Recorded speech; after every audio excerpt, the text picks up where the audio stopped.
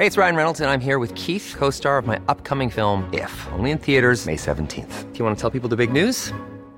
All right, I'll do it. Sign up now and you'll get unlimited for $15 a month and 6 months of Paramount Plus Essential Plan on us. MintMobile.com/switch. Upfront payment of $45 equivalent to $15 per month. Unlimited over 40 gigabytes per month. Face lower speeds. Videos at 480p. Active Mint customers by 531.24 get 6 months of Paramount Plus Essential Plan. Auto renews after 6 months. Offer ends May 31st, 2024. Separate Paramount Plus registration required. Terms and conditions apply if rated PG. I'm Sandra, and I'm just the professional your small business was looking for. But you didn't hire me because you didn't use LinkedIn Jobs. LinkedIn has professionals you can't find anywhere else, including those who aren't actively looking for a new job, but might be open to the perfect role, like me. In a given month, over 70% of LinkedIn users don't visit other leading job sites. So if you're not looking on LinkedIn, you'll miss out on great candidates like Sandra. Start hiring professionals like a professional. Post your free job on linkedin.com/people today. Hey, Dave. Yeah, Randy. Since we founded Bombas, we've always said our socks, underwear, and T-shirts are super soft. Any new ideas? Maybe sublimely soft. Or disgustingly cozy. Wait, what? I got it. Bombas. Absurdly comfortable essentials for yourself and for those facing homelessness. Because one purchased equals one donated. Wow, did we just write an ad?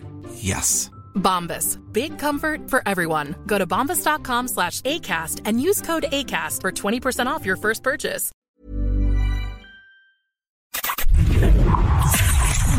You are now entering a critical thinking zone. Thinking caps are required beyond this point. From deep behind enemy lines, deep in the heart of the Midwest, it's your host, Andrew Coppins. And it's time for Critical Thinking. Welcome into Critical Thinking. Andrew Coppins, Pat Only. Hope you're ready to put your critical thinking caps on because we have a lot to talk about on today's show. Joe Biden went on 60 Minutes last night and it was predictably horrible. We'll talk about that. Of course, the be or not the be is coming your way. And what about the flying of migrants to Martha's Vineyard and elsewhere? The liberal hypocrisy, the love is love, everybody is, blah, blah, blah, humanity this, humanity that, just not in my backyard. We'll talk about that. And are the governors of Arizona, of Texas, of Florida, are they doing the right thing morally and in terms of fighting communism and other things? Reason had a interesting article, so we're going to talk about this. We're going to critically think through not just the politics, not just the policies, but the humanitarian side of this and much, much more in the second half of the program. Again, I'm Andrew Coppins. He's Pat Oney. Follow me. I'm at The Coppins Show. Follow him. He is at The Pat Oney Show. Oh, wait. I'm sorry, Pat. Should not assume your gender. I'm so sorry. Dude. How many times I got to tell you? I'm a guy. I'm a man. You're not quite 40, though, like Mike Gundy. Still one of the greatest sports moments of all time. You're right. I'm not quite 40, but of the two of us, I do have a beard. You are a beard, yes. And with that, Pat, last night, We've had this premise about Joe Biden and his run for the presidency, and since he became president, totally legit. But we've had a theory, right, that politically speaking, the best thing, the most expedient thing that he has done and can do is hide, right? Because what was the theory?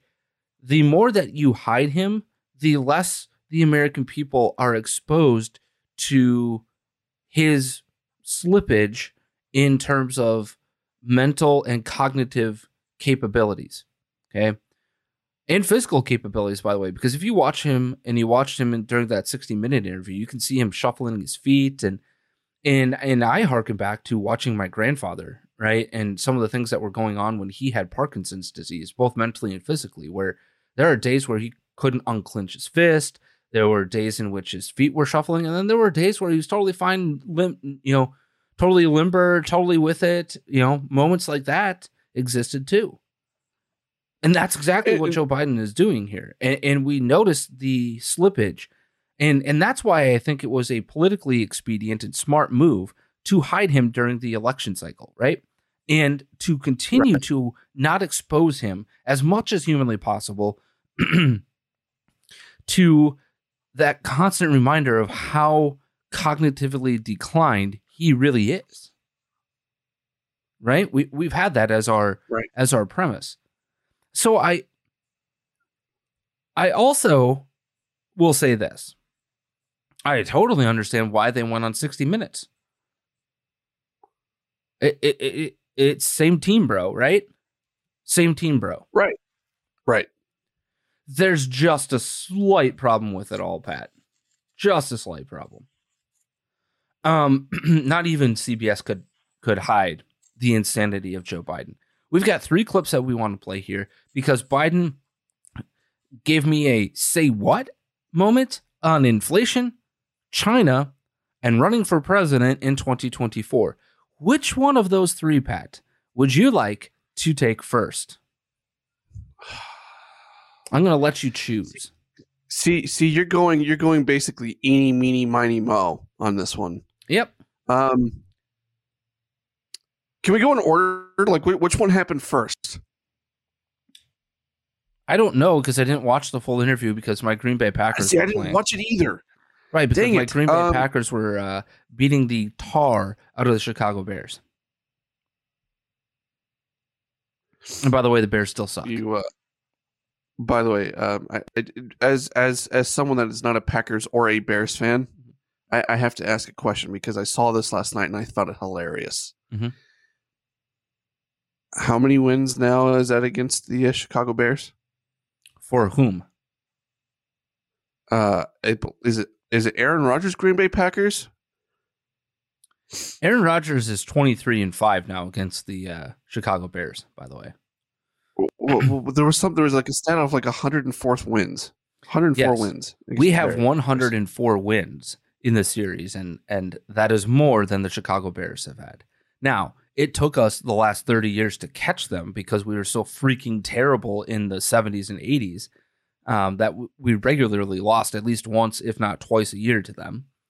But yes, we lead the all-time series. Yeah, we have 104 wins in the all-time series. To what? Let me check. Let me check, Pat.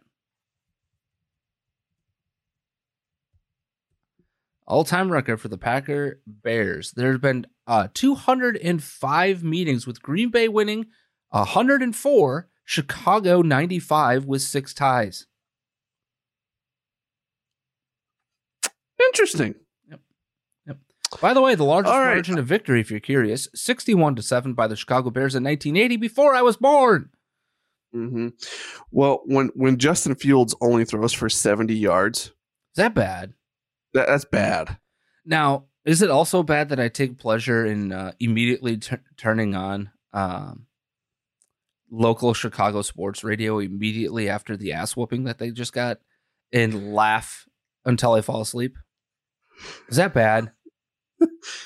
No, that's hilarious. Because, oh my God, it was hilarious to listen to. We can't even pass for 100 yards.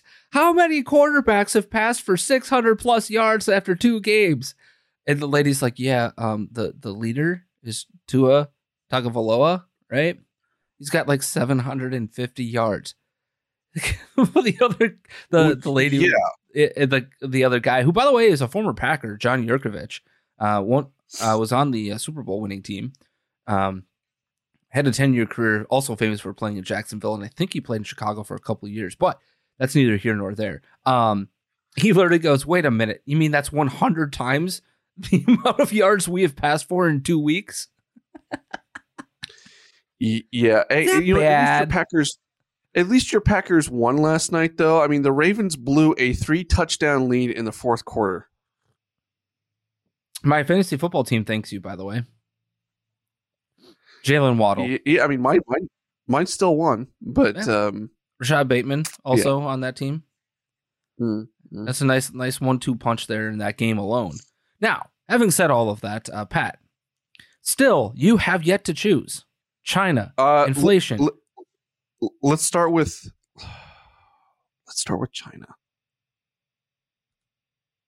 What should Chinese President Xi know about your commitment to Taiwan? We agree with what we signed on to a long time ago, and that there's a one China policy, that Taiwan makes their own judgments about their independence. We are not we're not encouraging their being independent. That's their decision. But would U.S. forces defend the island? Yes, if in fact there was an unprecedented attack. After our interview, a White House official told us U.S. policy has not changed. Officially, the U.S. will not say whether American forces would defend Taiwan. But the commander-in-chief had a view of his own. So unlike Ukraine, to be clear, sir, U.S. forces, U.S. men and women would defend Taiwan in the event of a Chinese invasion. Yes. What? Did he just actually say that, hey, China, you attack Taiwan, we're going to go to war with you? Did he just say that? Yes. Bucking the official position. Notice how immediately after this part of the interview, they had to stop. By the way, there's some video floating. I just didn't have time to get to it. But basically they stopped the interview at that point and had to correct it. Right. And that's the portion of of this video in which they voice over the White House's official position is blah, blah, blah, blah, blah. There's a reason why this is so dangerous. It's because his cognitive abilities are so declined that he just says whatever the hell comes to his mind at any given point. This is some third world, dictator bullshit. This is unreal from a president of the United States of America. Because it would be one thing if we've had this discussion as a country and we have come to some sort of a solution as to what we believe, right? But I'm not sure that we've had this discussion as a country, let alone, I don't know, even in the halls of Congress, town hall with your congressperson or senator, right? What is going on? I don't understand. I really don't. This White House has one thing going for them right now with this whole China thing, and that is China's economy's not doing too hot. Yeah, but you see, Pat, that's a problem. Because think about I didn't say it wasn't a problem. See, but I'm just saying why would that be a good thing? But why would that be a good thing for the Biden administration? Why? Because they're not going to war with Taiwan anytime soon. Okay. Let's go backwards in history, Pat. Let's play this out. Okay. Okay. Every single war since the Civil War. Okay. Every war since then. Name one of them that hasn't happened because somebody is in a bad economic situation. Name one.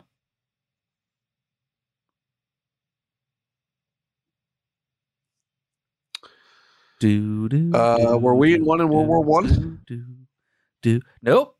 World War I was a bad economic situation for the Austrian-Hungarian Empire. They were losing their grip on their economy. The answer is none of them. And that includes the Civil War, by the way, because yes, the Civil War was definitely fought largely because of slavery, but it was because slavery was integral to the Southern economy, which was being crushed because of the industrialization of the country, right? The industrialization in the North was beginning to turn and churn their economy 10, 15, 20, some cases 50, 100 times faster and better than what was going on in the plantation, slavery-born South. Okay? Right. Then you look at World War II, definitely economic reasons for World War II, along with the other things. People just assume that America got into this war because humanitarianism, right? And because they knew, no, we honestly had no idea about the depths of the concentration camps until we started liberating them. People don't realize that today. Like they just look at it through the prism of, I'm looking at it from a 360 degree view. I'm looking top down on World War II and holy concentration camp Batman, right? We didn't know the depths of these things until we started liberating them. We didn't do this for humanitarian reasons. We did this for economic reasons, by and large. That's why Germany began to ramp itself up. All of these other things. So let's back. I wanted to backtrack on that because of this, right, Pat? China has their economy on fire, a la that building that was on fire in a city of 10 million people this past weekend. You see that, Pat? I didn't see it, but it's like a 52-story building just went up in flames. Right. Now, luckily, I mean, we don't know any death toll or anything like that because I haven't paid attention to the story in the last 24 hours. But I mean, holy smokes, literally. But I bring this up because you brought up the point of, well, why would they go to war with Taiwan or over Taiwan? There's the catalyst for this. Is there economic issues, right? Because if they can take Taiwan, what is Taiwan the first in? Semiconductor business, right? Right. So that would help the faltering state-controlled semi-capitalistic society that they live in, right? It would help. So to take that and to distract the people, right? Look at Russia. Every time they went to war, it was not over ethnic reasons. It was not over geographic reasons. It was always over the economy. And what can this group or this area bring economically to the table? It's about power. China is feeling its power gaining while its economic side is faltering. Why? Because they have influence in Africa, because they influence the Middle East. Now, Russia and China are at loggerheads too, by the way. Most people don't know that.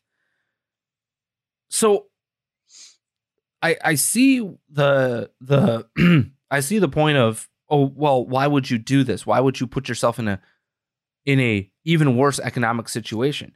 But think about this. We were in the depths of a Great Depression, and almost every economist will tell you that we probably still would have been in the Great Depression into the 1950s if it weren't for the fact that we had to ramp up manufacturing in a massive, massive way for the war effort in the 1940s, right? When we enter the war, we're still in the depths of all of that. So we come out of World War II with a very strong manufacturing base that's based off of wartime production, right? And people understanding how to produce in ways that they didn't prior to the war. And then you get into the population boom that happens in the 50s, 60s, and into the 70s, right? Well, 50s and 60s, really. So we take a look at that and you wonder, okay. The baby boomer generation. So I look at this from the prism of economically, it makes all the sense in the world for China to do this. The reasons they wouldn't do this are geopolitical. They're not economic. Why would you give them anything? Why would you tell them this? Why? Why would we as America say, guess what? If you touch Taiwan, we're going to kick your ass. Why would you do that? Which I sincerely question this administration's ability to kick China's ass. Outside of going full on, outside of we're going to Hiroshima and Nagasaki your ass, right? Unless we're willing to fully go to war, not the half-assed versions of Afghanistan and Iraq, right? Right. Unless we are willing to not just defend Taiwan, but go to mainland China and kick the tar out of these people. I agree with you 100%. And even then, I mean, China's got nukes and crap too. I mean, they can Hiroshima and Nagasaki as well. Right, mutually assured destruction, right? But we don't know, right? We don't. But why are you poking the bear here? Why? Right. I don't understand this from the president. And again, my premise with him has always been the cognitive decline, but also everything that he does in foreign policy is bad, wrong, horrible. Do the exact opposite. It's just that simple. Do the exact opposite. Now, speaking of opposite day, what if I told you inflation's not bad and Biden gets it? What if I told you that? It's a cold day in hell. That's for sure. Well, we have this from the 60 Minutes interview. Mr. President, as you know, last Tuesday, the annual inflation rate came in at 8.3%. The stock market nosedived. People are shocked by their grocery bills. What can you do better and faster? Well, first of all, let's put this in perspective. Inflation rate month to month was just an inch. Hardly at all. You're not arguing that 8.3 is good news. No, I'm not saying it's good news, but it was 8.2 or 8.2 before. I mean, it's not, maybe I can make it sound like all of a sudden, my God, it went to 8.2%. It's the highest inflation rate, Mr. President, in 40 years. I got that. But guess what we are? We're in a position where for the last several months, it hasn't spiked. It is just barely, it's been basically even. Now, I have to stop it right there, because he also goes on a little bit further into his explanation to talk about the unemployment rates and how things have gone down. The price of energy has gone down. Yeah. If I told you that your car cost $60,000 and it went down to $50,000, sure, you're spending less money than you were a year ago, right? But what if I told you that car 3 years ago cost you $30,000? And it's all because of the inflationary rate. I just, what? The gaslighting from this administration, Pat, is just beyond the pale. This isn't just trying to, make chicken salad out of a turd sandwich, right? Or making chicken salad out of chicken bleep, right? That's worse. This isn't that. This isn't like trying to cherry pick a few numbers to tell you how great things really are. This is, don't worry about inflation because of your lowering energy costs, which are still 2 times what it was when you came into office 2 years ago. Tell that to people in California right now, and tell that to your average American citizen who is struggling to make certain ends meet because all these prices have gone up on them, and it's not what it was 2 years ago. Not even close. Yeah. And not to mention the fact that in some housing markets, you're up 50, 60% on your price point. Which, by the way, if you're looking to invest, Chicago is actually not a bad investment area because of the under appreciation of homes in the area. But that's neither here nor there. Advice brought to you by Andrew Coppins, realtor, licensed here in Illinois. Have to tell you that. Now, just what? I don't get the messaging here. I don't understand how this is, because this isn't just Joe Biden speaking off the cuff, right? He's prepared for this. You look at Karine Jean-Pierre, right? Last Friday, talking about the inflation numbers, right? And she literally was doing exactly what I did, right? For like 3 minutes. And it wasn't Peter Doocy asking the question either, by the way. It's just, I understand that you would like to message and make chicken salad out of chicken bleep, right? But that's not what you're doing. The way to do that, by the way, if I'm going to give advice to the Biden administration, the way to do this is to empathize with the American public and then say, you know what? We're going to do the things that we know government can do to help alleviate this inflation. And that means we are going to rein in our spending. That means we are going to stop printing more money. That means that we're going to take our fiscal responsibilities seriously and begin to help the process. That's all you need to say. But instead, these people are spending money like it is going out of style. It is unbelievable to me. It is a simple message to the American people, because here's the reality. The American people will deal in the truth. If you tell them the truth, they can handle it, because they are experiencing it every day in their own lives, right? Like, hey, I recognize, I empathize, I understand these things. But here's the reality. Government can control only a certain amount of this, right? We have no control over shipping. We have very limited things that we can do when it comes to these things. And that includes, well, we're going to look at regulations. We're going to look at our monetary supply. We're going to look at the amount of money that we're spending versus what we're collecting, right? And are we contributing to the problem as government? In the areas in which we could be contributing to the problem, we're going to stop contributing to the problem. That is a simple message. In fact, I would say that the Republicans, Team GOP, heading into the election here in 2022, heading into 2024, the refrain for the next 2 years should be empathy and rooting out the problem. And just be honest with the American people. Because the reality is that in a capitalistic society, in any society, by the way, that includes communism, that includes feudalism, you're going to have ebbs and flows to the economy. It always happens. You can't control your way to just steady growth all the time. It doesn't work. It can't work. It's just dumb. So message correctly. This isn't hard. And they just keep getting in their own way. Speaking of getting in their own way, Pat, we've got this third one here. And I want you to comment on this and what I had to say about inflation together. Okay. Sir, are you committed to running again, or are there certain conditions that have to be right?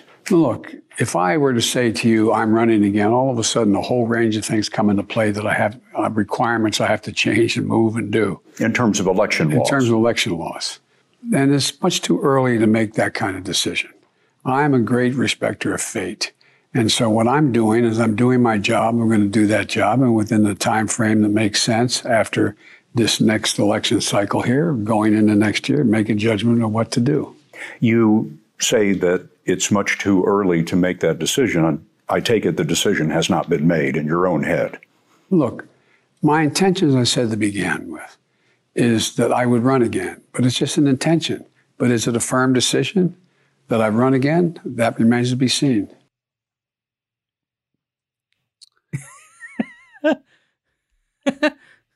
How can I say I'm running without saying I'm running? But also, if we get our ass handed to us, I might not run. Well, I don't know. That's not how I took it. I could definitely see that argument, but that's not how I initially took it. What is one of the things I've always said about politics? I don't know. Timing is everything. Yes and no in this case. But yeah, I'd love to hear your argument. So on one hand, I could see if he announces right now, that's not going to necessarily be a good thing for his agenda going forward. However, if he says he's not running in 2024, wouldn't that give your party, your base, your whatever you want to call it in this case, the opportunity to find your replacement rather than just Kamala, right? Because we all know that Kamala sucks. The smartest thing that he could do right now is, if he's not running in 2024, is to say that he's not running in 2024 for the future of the White House and the leftist agenda. Well, right. So to your point on timing, this would be the worst time for him to say that. You need to wait until after the election to say it. Well, sure, but I'm not saying like literally right this second. I'm just saying like near future. Yeah, I would say by January of 2023, if he's not running to say it. But What or I'm if he saying is that say that he's using the crutch, if you will, of, well, there are certain election law things that get triggered, blah, blah, blah. That's never been a stumbling block or a it's never hurdle. been a stopping. Yeah. Not only that, but you could ramp up the fundraising right now. Well, what would be the downside of announcing that you're running for the president in 2022, other than you announce it on 60 Minutes, right? And you're still in the middle of a midterm election. So yeah, timing is everything. I think after the midterm election, right, he might say something, but I also took it from this perspective. If he knew that he was running, he would be more firm in his obfuscation of, yes, I'm running, right? You notice that? Like, he never really went the, I'm not saying I am, but I am. He went the route of, I'm not sure. And I took away this. He is receiving pressure to not run. It's very clear because, again, there's no confidence in any of the answers that he gave when Scott Pelley was going after him on this. And that was apparent. I also think that, if he's being pressured to not run, who is he being pressured by? And I think that a lot of that comes from the voting base. I think a lot of that comes from the party. I think a lot of it comes. Well, it comes from the people with the money. It comes from a lot of places. It just comes from the people with the money. It's just as simple as that, Pat. The people with the money, the people who are generally going to run the PACs, who are going to fund his campaign, are saying, hell no. Like, no, dude, sit this one out. That's what's going on. Have they gotten a return on their investment already? Well, I'm sure some of them have, because what is one of the other universal truths about economic hard times? Those who understand how to build wealth will continue to build wealth. But have they got a return on investment in Joe Biden? Of course they have, Pat. How have they not? The Green New Deal, if you will, right? The insane boondoggle of the education funding, right? Or not the education funding, but the education the student loan forgiveness program.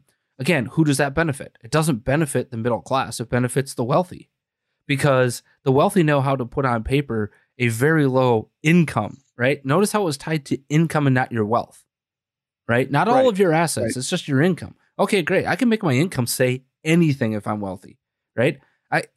My income goes to an S Corp that pays me, and the rest of it just sits in my S Corp. Right? Well, on paper, I only made $60,000. No, I didn't. Do you know what I'm saying? It's just insane. So when I look at this, I look at that from that perspective, right? That's how I see it, right? His answer tells you everything about, he has no consolidation of power and no consolidation of backing to run in 2024. If he did, there's no downside to him saying, yeah, I'm going to run again because I'm proud of what I've done so far. I can't wait to win in the 2022 midterms and continue our agenda going forward. We have a lot of work to do, and I can't wait to do it. Right? There's no harm in doing that right now, or even a few months from now, or saying, you know what, I want to wait. I want to respect the midterm election cycle, and I will have a decision after that. How hard is that? Well, the other part of it too, I question here, is his health, right? His overall health. Is that playing a factor in him being able to say? Yeah, but these idiots surrounding him, starting with his wife, starting with his son, starting with all of his other family members that grift off of him and use the power and influence of his presidency to make money. They're the ones propping this up. Seriously. They're disgusting human beings in my book. They are the lowest form of scum because they are using a cognitively declined man. This is akin to the, 20-year-old blonde Playboy model marrying some rich oil tycoon who's senile and then getting him to change the will to make sure that she becomes multimillionaire after he croaks and doesn't care about anything else. Right? Doesn't really care about the relationship, doesn't care about anything. These people are in it for power, fame, and money. That's it. That's what these people are. Hunter Biden, Jill Biden, because I refuse to call her a doctor. Yeah, she's got a doctorate. Congratulations. Whoop-de-doo. A doctorate in English? But Whoopi Goldberg says she should be the next Surgeon General. Now, all of that being said, Pat, what was the point of this? Like, I don't understand the need to go on 60 Minutes or talk to any press right now. I don't. If you're Joe Biden, I don't understand it, because there's nothing but downside here. There was nothing but downside, and we saw it, right? He basically said, well, China, go to war, right? Like, he just invited war with China. He just showed he has no clue what's going on, with no empathy for the American people. None. Zip, zero, zilch for what's going on. No clue how to deal with it. And then, I don't know if I'm going to run. Gee, boo-boo. How about another picnic basket? What the? I just... Right, exactly. Like, he's out to lunch, right? I mean, like, what? Like, gee, Scott Pelley. And I will give Scott Pelley credit. He at least was asking questions, but notice how he was like, I noticed on Twitter, the right was like, "Ooh, Scott Pelley was nailing Joe Biden to the wall." No, he wasn't. If you listen to the questions, he was lobbing softballs at him so that Biden could hit them out of the park. And then when Joe Biden decided to bounce a dribbler to second base for an easy out, he went, "Dude, what? Here's a lifeline." Like, what? And then he wouldn't take the lifeline. Like, what the hell? Now, all of that said, Pat, I think it is time for us to play the B or not the B, because speaking of what the hell, right? Right.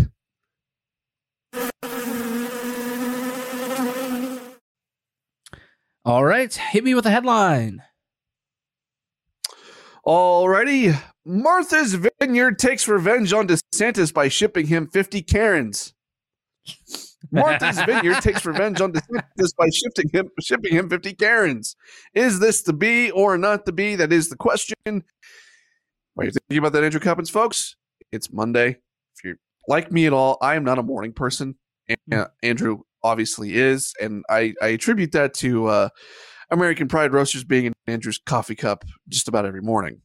Mm. So if you haven't gone there yet and you need that Monday morning pick-me-up on your way to work, I highly suggest by supporting a small local business like American Pride Roasters. They have all sorts of different kinds of great flavors over there. So if you like the specially flavored coffees, or if you just like your standard type coffee, they've got all sorts of stuff. Plus, they've got coffee drops. All you need to do is go to AmericanPrideRoasters.com, select what you want, get your order in. They'll ship it right to you. That's AmericanPrideRoasters.com, AmericanPrideRoasters.com. Martha's Vineyard takes revenge on DeSantis by shipping him 50 Karens. Is this the B or not the B? Andrew Coppins, your answer. Scott Pelley to Joe Biden for the softball. This is definitely the Babylon B. Now, before you get into the story, Pat, I have a really funny one for you involving Karens. Okay. So, number one, we were watching the Michigan State Washington game on Saturday night. And my wife is a hilarious football watcher, because she like picks up bits and pieces of like the history of the game, or like players or coaches and where they've been or not been, and then just decides to insert them in random moments of the game. And then I just look at her like, what is going on? No. But even she noticed the Mark Jones, RG3 combination, right? Robert Griffin III, I think, is actually a pretty good overall color commentator. At least he has been. But the pairing with Mark Jones, it becomes like, the locker room talk hour. It's like, we're not here to show off your hip hop credentials there, Mark Jones. Not only that, but Mark Jones is a flaming freaking racist. And I can't believe they give him any sort of primetime air. He is an awful announcer, by the way. Like, he is literally Gus Johnson wannabe material. That's all he is. Gus Johnson can bring the culture references. Gus Johnson can bring pop culture, right? But he does it in a fun and I was gonna say like Gus authentic Johnson way. Gus Johnson can bring it in a very fun way too. Like he's a very. Sometimes I get annoyed by how intense he gets during games, but like I'd almost rather have that than just listening. Like I don't know if you listened to the guys on the Ohio State Toledo game the other night. No, they almost put me to sleep. I mean that game was a sleeper anyway. But right. You know, so my druthers with this, but anyway, there was a point in time where they showed a shot into the Michigan State visiting crowd, right? Yeah. And there's just this, she's got to be in college or just out of college, right? And she's just got this like look of like, not just resting bitch face, but also like, I don't know how to describe it other than literally I just turned to my wife and said, future Karen of America. That should have been the cryon below her. I'm like, I guarantee you her name is Karen, but also future Karen of America. Like literally it's a poster child. She's got like the ultra liberal like get up of college women, right?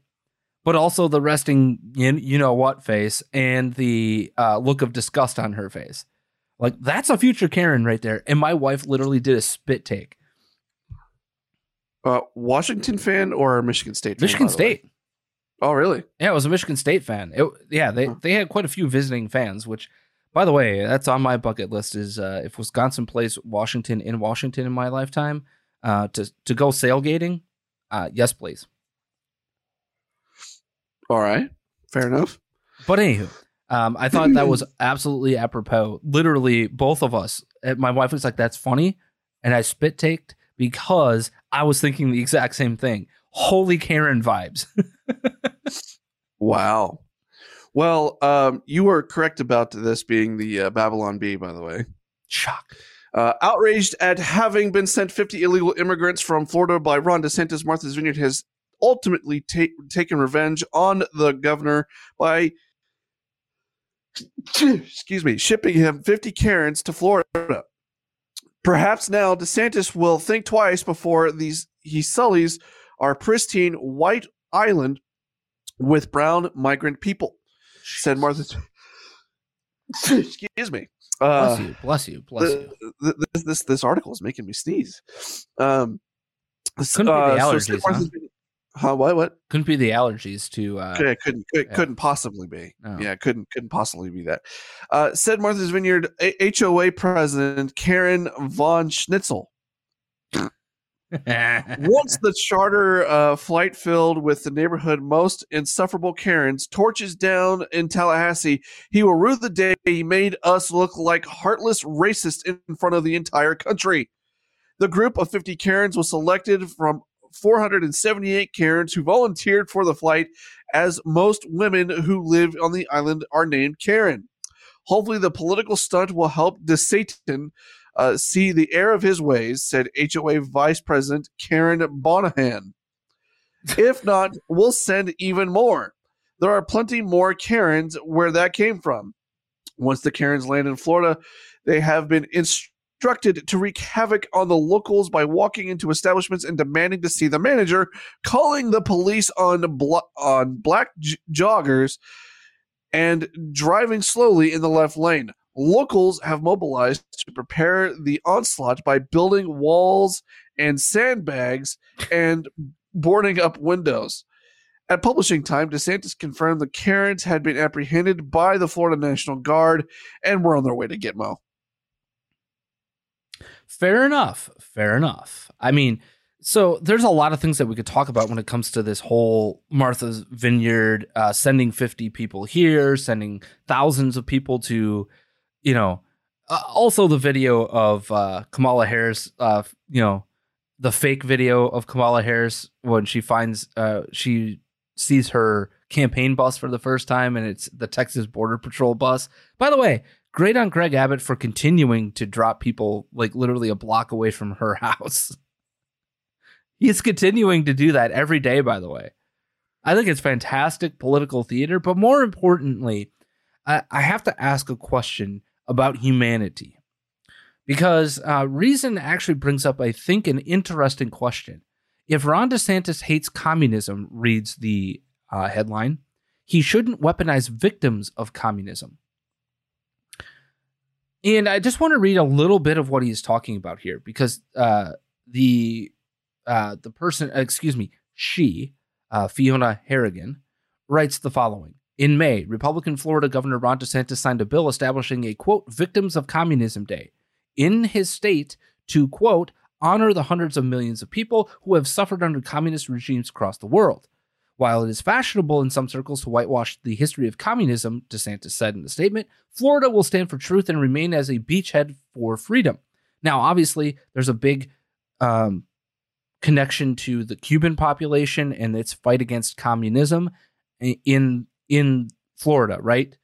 We know that. There's also a Venezuelan population, and I'm going to get into that in a second, because it continues saying that one would assume that promise would extend to migrants fleeing economic ruin and humanitarian turmoil in Venezuela, a country that DeSantis has decried for its communist regime. But with DeSantis' decision this week to fly around 50 Venezuelan migrants to Martha's Vineyard, the governor's commitment to supporting the victims of crushing left-wing regimes is questionable. It continues to say that the more details emerge about the Martha's Vineyard stunt, the clearer it becomes that DeSantis has chosen to view migrants as a punishment to be inflicted on blue states.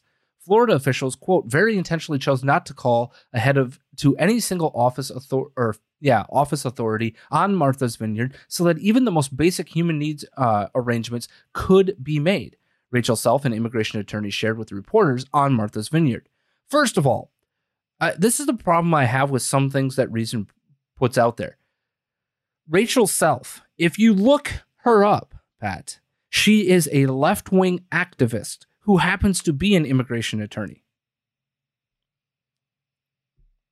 Why are you taking what she has to say at face value? And secondly, we have seen places, we see the federal government do what? This to whom? Rural America. We've seen them bus and fly people all over the country after they, quote unquote, process them at the border, right? And then just release them into the interior of the country.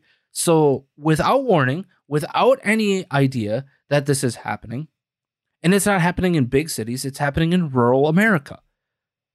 You go to rural Iowa and you see a bunch of, some of the best Hispanic food you've ever seen, right? Best Mexican food, some of the best Cuban food is in rural Iowa. How the hell is that? Oh, it happens because the federal government has dropped their asses off there. So I want to be clear on this. Now that it's happening to the elite, and now that it's happening to the rich, and it's happening to the places that claim sanctuary status, right? They proudly will put that on their yard signs and in their windows and on their bumper stickers, right?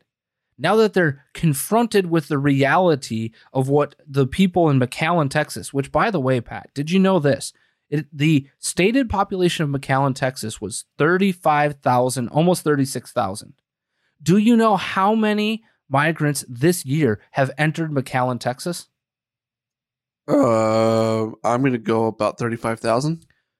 Almost 50,000. So So at least 1.5 times the population of that entire city on the border. Martha's Vineyard, do you understand the crisis and the utter lack of response from the federal government now? Do you understand it? That to me is the point of this. This isn't a political stunt necessarily. And we have some questions that we want to get through here. So maybe we can ask them, Pat. But overall, I think it's an interesting argument, right? Why are you weaponizing victims of communism when you claim that you hate communism? Interesting question. Now, I had a set of questions for you, and I'm going to start here. Is this actually, Patty, purely political stunt by those red state governors? Or is it actually just them making a plea to highlight and using this as a highlight, making a plea to the federal government to do its job?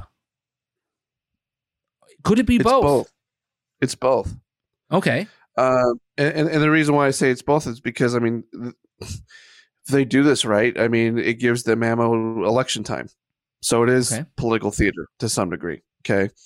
The other side of this would be is, no, it's not. This is a plea to not just the federal government, but I think to other places that are in favor of sanctuary cities, that are in favor of more of the open borders, to start feeling some of the pain of some of these border states, right?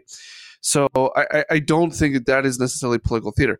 However, the question I would have here is, especially for those like people in Martha's Vineyard that are complaining about this, why is it people like Ron DeSantis and Greg Abbott, why is it their responsibility and their state's responsibility to take on all of these migrants? Why can't they ship them around to other places in the country, especially for places that seem like they should be the most welcoming based on their policies that they vote for illegal immigration? Why wouldn't they want that? And why is it their responsibility? I mean, that is a very valid point, right? And I think that's exactly what they're trying to highlight, is that the federal government is shirking its duties. The federal government has a couple of basic duties, right? That basic duty is a common defense, which would include our border, by the way, both of them, right? And what else, Pat? What else do they? Oh, money. Yeah. Right? Common defense, a common currency, and they're shirking the basic duty of the common defense, which is to protect our border.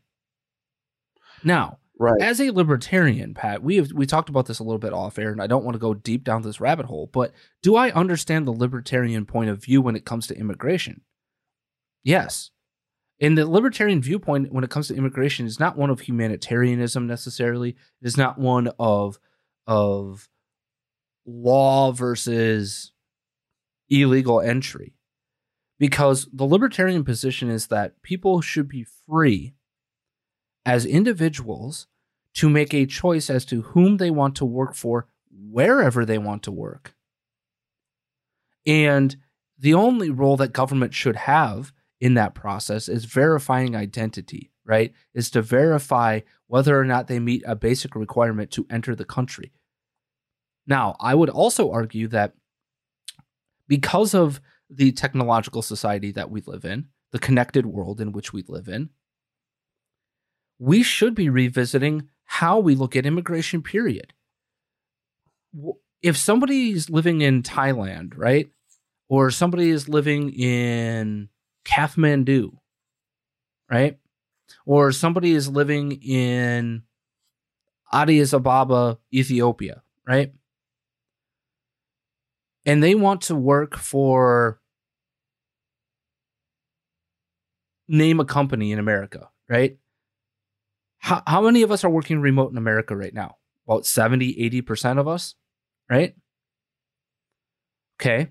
So if that company has remote jobs, what is it the business of the government in the United States of America to dictate who they can hire and where they work? Well, it's you can argue tax purposes. Okay, so all they have to do then is file, and you have to pay American taxes, and taxes where the company pays the American taxes, and that person pays their taxes where they live. Right? I don't understand why we can't have a conversation about how our immigration system, number one, is broken, and I think this is a political stunt. You're right, but it's also is a conversation starter because we have a broken immigration system. We see CNN and MSNBC and all these people going to Martha's Vineyard and decrying all this shit, right? But El Paso, Texas, we have people living under a bridge as their migrants. It's a Democrat city living under a bridge, folks. No tents, no nothing. That's our federal government right there. And so I guess I understand the libertarian point of view, I guess, is that we're not even looking at this from from a right perspective. The perspective should be, if I am a human being and I want to work or live in America to work, right? As long as I have that employment contract and I meet certain basic standards, right? Like I don't have convictions for murder or whatever, because we see this at the border all the time, right? I'm not saying you don't have standards. What I am saying is that you have enforceable standards, right? And that enforceable standard is, do I have a valid employment contract? Can I verify that contract? And can I verify your identity? And if I can do those three things and you meet the eligibility requirement of your employer and yourself, why can't I go through that immigration process? Can we take in everybody in the world? No. But you know what would solve that? Is the fact that we have a finite amount of jobs. We don't have infinite jobs, right? Right. And would it behoove people, and we're not even talking about the lowest of the low hanging fruit jobs. We're talking about people who would come here to do high-end research, to do big-time jobs that pay big-time money, right? We're talking about people that of all stripes. It turns out that we would have a problem competing likely as Americans because our education system sucks. But it should be an employer who makes that decision, and it should be an employee and an employer making that decision wherever and however they want in an economy that is global. There's no going backwards. If we go backwards in our economy, we're going to end up like China. We're going to end up like sub-Saharan Africa. We're going to go backwards 600, 800 years to feudalism, to monarchical societies, to literal classes. Now, you can argue there are classes in a capitalistic society, but you get to move up and down the ladder. There was no moving up and down the ladder unless you were extremely, extremely lucky. So are we even willing to have the right conversation in America, Pat, is my question. I don't think we're in a place that we are. I think the two sides of the political aisle are too polarized to even remotely have a reasonable conversation about this. I really like your point of, hey, if they've got a contract to work here, they don't have any prior records of like, serious crimes and things like that. There really shouldn't be a problem here. You can still have a physical border, by the way, right? Right. But we're allowing them to come in to contribute to our society, right? And what I said to you off air is like, can't we create a system? And I think this is at least a great starting point. Mm-hmm. Is can we create an immigration system, an immigration policy that allows both justice and mercy to meet from an American point of view? Because we want justice in terms of like, hey, we want people to follow the law, right? We want people to come here and respect our values, but we also want to be merciful to those that are fleeing very bad situations and are trying to get out of that. In part of the problem is that people are abusing that mercy. Right. We have an asylum system that's broken. We have an immigration system that's broken. It's all broken. It's all broken. Here's the problem. Much as I have talked about with Team GOP when it comes to issues of culture, issues of religion, issues of pro-life versus and then the gay marriage situation, right? They don't want to solve the issue because it's an issue in which they get to do what? Raise money, rail against the other side. And both sides do this, right? They don't want to solve these issues because if they do, their cash cow goes away.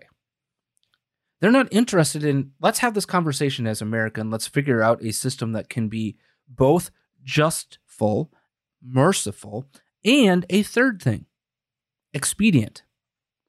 Because that's what's really causing this problem, is that we don't have a system that's easy to understand, easy to navigate, and more importantly, easy to adjudicate. Right? I mean, this is the problem, right? We could hire 50,000, those 87,000 border agents or IRS agents, if you turn them into immigration officials, or not officials, but immigration judges, we might be able to get to the backlog in 5 years of asylum seekers and people who are supposed to appear before court right? To adjudicate their status, if you will. It would take 5 years and over 100,000 more immigration judges to do that, by the way, according to latest statistics. That's a problem. We don't have that kind of time. We don't have that kind of money. We don't have that kind of power, nor should we be giving the federal government that kind of power. We have technology. We have all sorts of ways that we could deal with this and solve it, right? We do, but we're not willing to have that discussion because what people fear is the libertarian open borders, right? Or the left open border. The libertarian open border, as far as I understand it, there are people who believe in the leftist versions of open borders, by the way, in the Libertarian Party. But by and large, the process or the belief in the libertarian side of open borders is not so much that the border itself is just wide open and come as you please. It is that as long as there is a contractual agreement between employer and employee, between an individual and an economic goal, it should be individual based. And we're not doing that.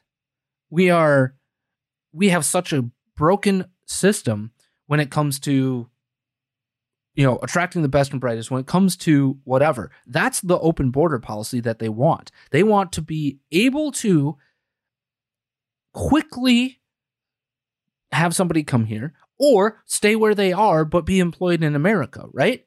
Like that's rising tide, right? We talk about that. There's a rising tide, right? Well, we're going to pay you the same wage or similar wages to what people in America are making, but you can live wherever you currently are. Same thing with an American, right? If we see this all the time right now. In fact, in Mexico City, there's a bunch of protests going on with all the expats, all the Americans who are living there while working remote for American companies. And they're doing it because the cost of living, especially for people that lived in California, is about, 100 times less, right? So they're making the same amount of money because they're working for an American company as they were making in California, but they're living on like 100 times less in terms of their daily and monthly expenses. That's just smart on their part, right? That's a smart economic decision. And we need to treat immigration as an economic situation. We are stuck in the 1800s when it comes to our immigration policy, where it is about what, Pat? It's not about economics. It's not about the world as it is today. It's not about being nimble. Back then, it was about what? Population. Right. It was about ethnicity, if you will. It was about bringing your poor, your huddled masses, blah, blah, blah, blah, blah. Well, guess what? How do you rise all tide? You know what I mean? Like, how do you do that? It's an economic situation. We have to treat it as an economic situation, and we're not. How do you solve a border crisis like this, right? You make it unattractive to do it illegally. You make it attractive to do it legally, right? And you make it really harsh, by the way, like Mexico does, if you do it illegally. The only thing Mexico hasn't really done is, by the way, if this is a migrant caravan and you're going to the United States of America, we'll happily allow that and not have to deal with you at our border, right? I struggle mightily to understand why we cannot fix this from an economic standpoint. I really do, Pat. And with that, your final thoughts on today's show. Don't get lost. Remember who you are. No means no. And hey, boo-boo, how about a picnic basket? Please be smart, be safe, be kind. As always, the Bears still suck. And Matthew 5:47.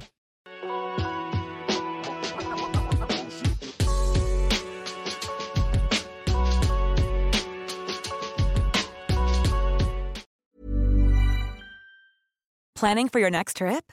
Elevate your travel style with Quince. Quince has all the jet-setting essentials you'll want for your next getaway, like European linen, premium luggage options, buttery soft Italian leather bags, and so much more. And is all priced at 50 to 80% less than similar brands.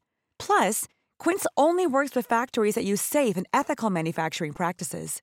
Pack your bags with high-quality essentials you'll be wearing for vacations to come with Quince. Go to quince.com/pack for free shipping and 365-day returns.